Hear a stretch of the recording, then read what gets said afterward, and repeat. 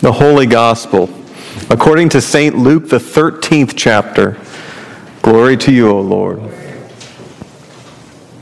At that very hour, some Pharisees came and said to Jesus, "Get away from here, for Herod wants to kill you." He said to them, "Go and tell that fox for me.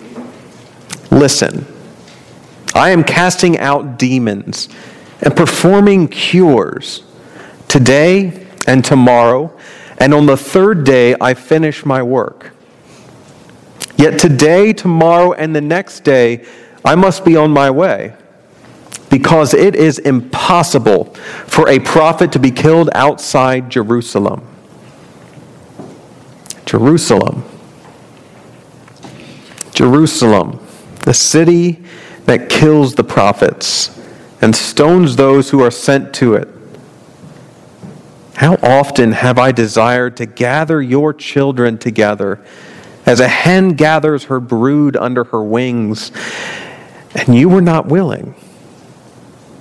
See, your house is left to you. And I tell you, you will not see me until the time comes when you say, "Blessed is the one who comes in the name of the Lord." The Gospel of the Lord. Praise to you, O Christ. You may be seated, and the children may come forward for a children's sermon.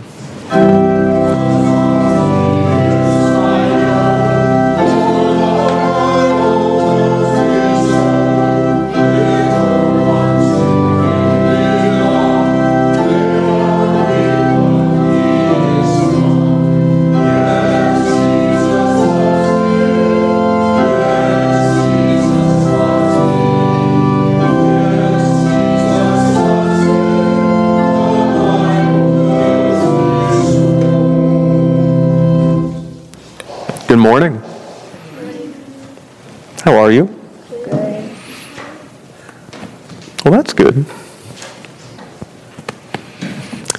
Did you know that there is a part of the gospel text, the text that I just read? 3 days into Easter. 3 days into spring.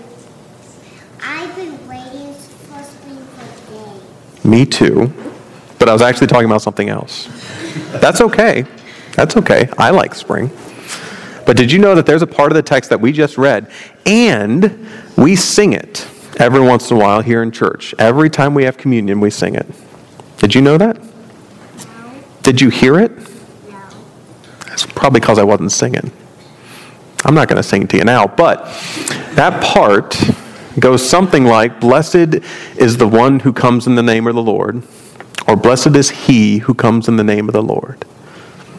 We sing that.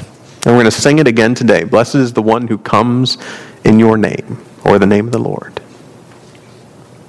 Jesus said that the people who were saying no to him, "No, we don't like the things you're doing," and "No, we don't like being nice to one another," and "No, we don't like loving one another," Jesus said the ones who said no to him would see him again. And they'll probably recognize him when they sing, "Blessed is the one who comes in the name of the Lord."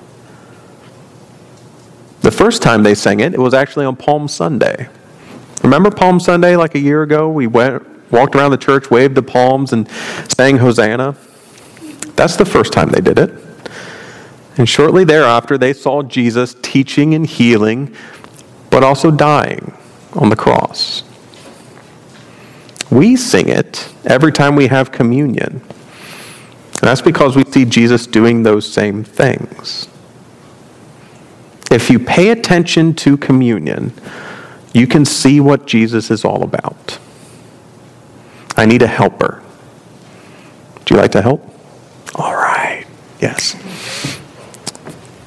So Finn is going to be our helper. And Finn is going to do all the actions of a pastor, okay, during communion. So can you stand right there? Mm-hmm. All right. Now, what's the first thing that happens during communion? You get the bread. We get the bread, right? So, Cooper, would you like to be an usher? Claire, would you like to be an usher? Ava, would you like to be an usher? All right. That's kind of how it goes with adults too, isn't it? All right. So, Pretend to give Finn the bread and the wine. Yeah, your arms aren't that long. There you go. There you go. And Finn, you're going to put them on the table. There you go. And you're going to pour wine into the glass, into the chalice. There you go. You're stronger than I am. It only took you 2 fingers. That's pretty good. Then we say a prayer, right? We say a prayer. How do I hold my arms? Something like this, right? So put your arms like this. There you go. And basically the prayer is, thank you, God. So you say, thank you, God. Thank you. Thank you, God. There you go. And then we sing, blessed is the one who comes in the name of the Lord. Can we all say that together? Blessed is the one who comes in the name of the Lord. There you go. Then I pray some more. So my hands are like this. And then there's that thing that I do with the bread and the wine. And this is the important part. We remember everything that Jesus did. And we take the bread, and how do I hold it? Do you remember? I do something like this. And I show it to everybody. There you go. And then I take the cup. And I do the same thing, don't I? I show it to everybody. And it's kind of like, this is for you. This is all of yours. Now, when we pay attention at communion, that's telling us what Jesus does. Jesus is for everybody, right? And more than that, Jesus wants us to be for everybody too. And then what do we do with the bread? We set it down, we say some more prayers, and then does the bread stay all in one piece? No. So what do? I take the bread, and what do I do? Break it apart. Yep, break it apart. And that shows us something again. Jesus doesn't say, oh, I need to protect myself. Jesus says, I'm going to give myself away, and I'm going to make everything I do, about what's good for you. So now, we're starting to think about other people, aren't we? And then what do? And we step down here, and we take bits of bread, and we give it to every single person here. And if you don't receive communion, we put a mark on your forehead like that, right? And then we take some of the wine, and we give to every single person here. And if we don't do that, you still have that mark on your forehead, right? So literally, everybody gets some of Jesus, right? Everybody gets some of the bread. Everybody gets some of the wine. And then we put it all back on the table. We say thank you one more time. That's what Jesus is about. Jesus is for everybody. Jesus gives Jesus' self away, and Jesus wants us to do the same. Jesus wants us to be for everybody. Jesus wants us to give what we have away and to teach one another to do the same. So today, when we have communion, I want you to pay attention. I want you to watch the bread. I want you to watch the wine. I might do as good a job as Finn. I might not. But when we do that, I want you to see Jesus giving himself away. I want you to see what we should do too. Does that make sense? Well, that's what they said at the first service too. That's okay. Years of Christian teaching have been written on this, and not everybody gets it, so that's okay. Watch the bread. Watch the bread. Should we say a prayer? Let us pray. Jesus, we are very thankful. We're thankful that when we take communion, we see you. We see you giving yourself away, and we see you loving us very much. Help us to give ourselves away too. Help us to love others very much. And each week, bring us back to see you again. In Jesus' name we pray. Amen.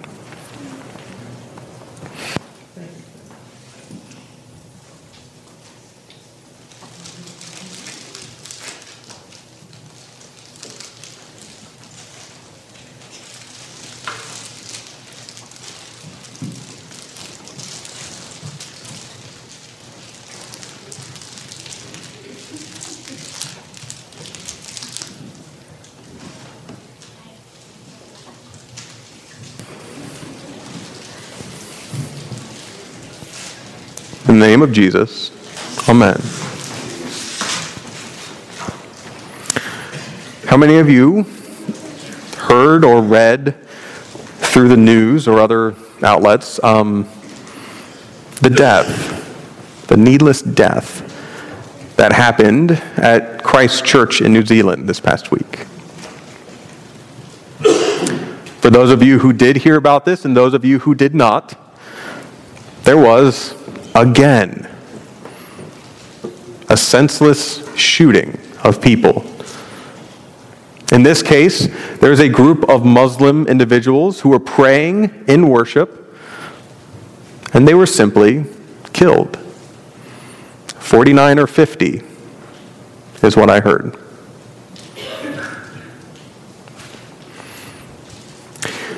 And then we go through this motion that is just way too familiar,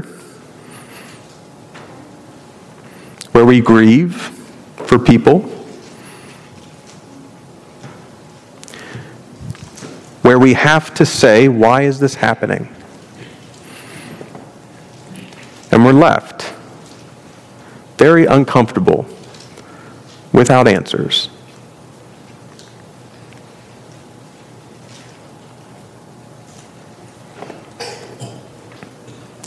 I think that this text today is in a similar moment. It's in a similar moment because in the same way that Jesus points to Jerusalem and simply notices the death that surrounds it, in the same way that Jesus points to Jerusalem and says, Herod, a fox, seeks my life, and Jerusalem too seeks it. We look at the world today in Christ Church, New Zealand, and across the world, and look at this death and say, it is here. Why is it here?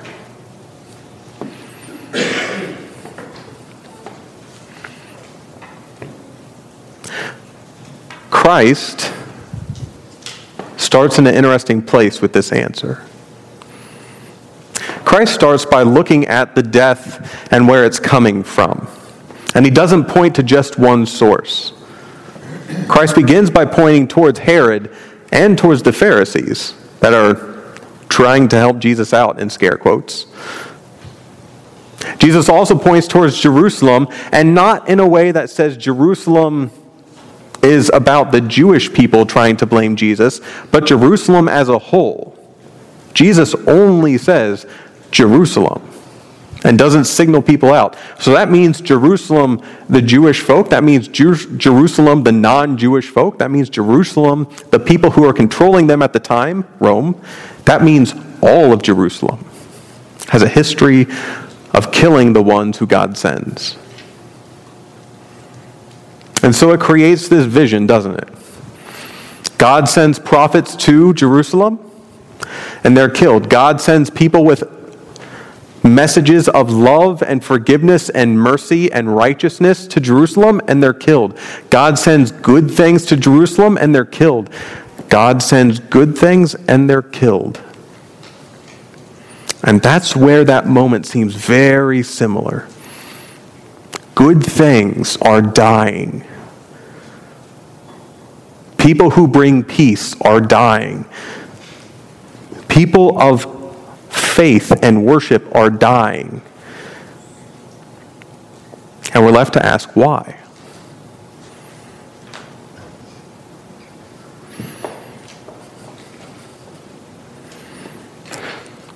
What Jesus does next, and I believe it's verse 35, maybe 36. What Jesus does next in these verses makes me a little uncomfortable. But he says something like, see, your town is left to you, or see, your city is left to you.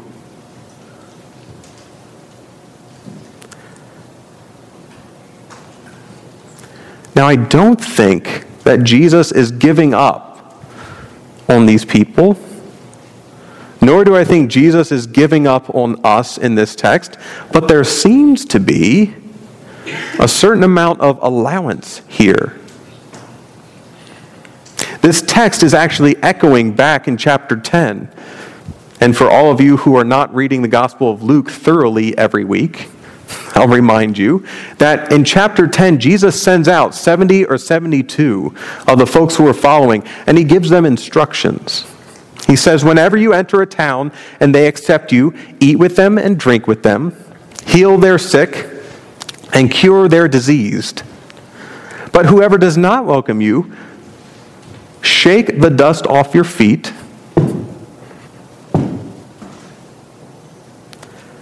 and tell them the kingdom of God has come near, and leave. In some translations, shake the dust off your feet and tell them their town is left to them, and the kingdom of God has come near.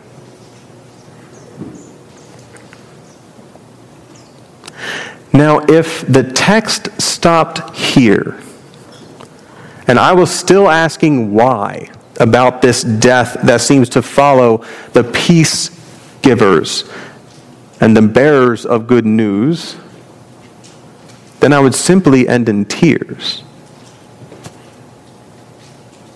God tries, and we don't accept, and then God leaves. But that's not where Jesus leaves it. Jesus points ahead into the story and say, you won't see me again until you say, blessed is the one who comes in the name of the Lord. And here Jesus is pointing towards, yes, Palm Sunday, but also, yes, the days after, where we start to see the fullness of this ultimately culminating in the cross. Where we see Jesus nonetheless give himself away. And so, yes, there's a town full of people that would seek to kill the ones that bring peace, and God gives God's self away. And yes, there's a town full of people that reject these messages that would have us live together in mercy and forgiveness, and God gives God's self away. And yes, there is a moment where God withdraws from these people, not out of earshot, not so far as if God is no longer dwelling with them, but God draws far enough away to where the people get to live in the reality of their own actions. See what their hands bring. And in that understanding, God moves very close to say, I will give myself away for your sake and for the sake of the world because of what your hands have wrought.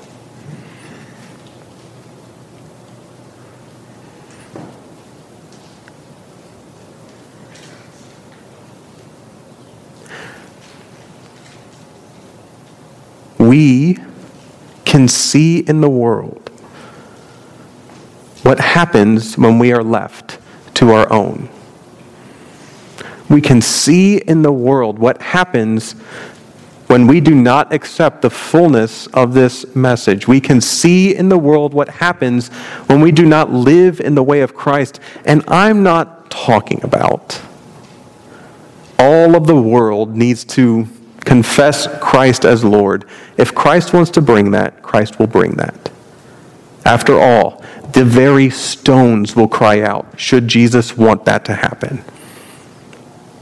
I'm talking about when we as the church, as the body of Christ, we Trinity and we the church universal, the church Catholic, as we used to say, when we the church universal reject this, the world does not know peace.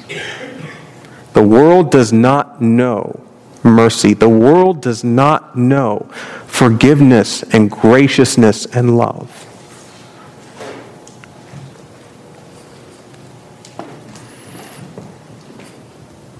And so we stand and we see what happens in our rejection. I'm not saying that the prophets of Jerusalem were killed just so someone else could learn a lesson. No. The prophets of Jerusalem were killed because evil will not wait a moment to snuff out the life that God seeks to bring. And the people of Christ Church were not killed so that we might learn a lesson. No. The people of Christ Church were killed because evil will not wait a moment to snuff out the life that God seeks to bring.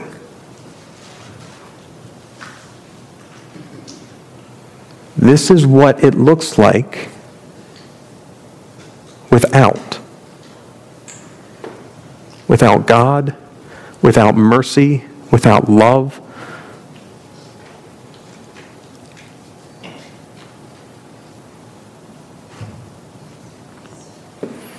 So we pay attention. None of us are about to see the cross, but all of us are about to see what Christ did on the cross. None of us can go back in time, but all of us can be the ones that sing, "Blessed is the one who comes in the name of the Lord," and has Christ once again gather all to himself and say, "Look, this is what life should look like. Look, this is what life should look like. You give yourself away in mercy. And look, this is what life should look like. You break yourself on behalf of the ones around you. And look, this is what life should look like. You give yourself gently for everyone. Look, this is what life should look like. Self-sacrifice and unending love for all." So in the midst of a world full of death, look, this is what life should look like. This is who we are. Eat, drink, and share this same thing with the world. God be with you in this moment. Amen.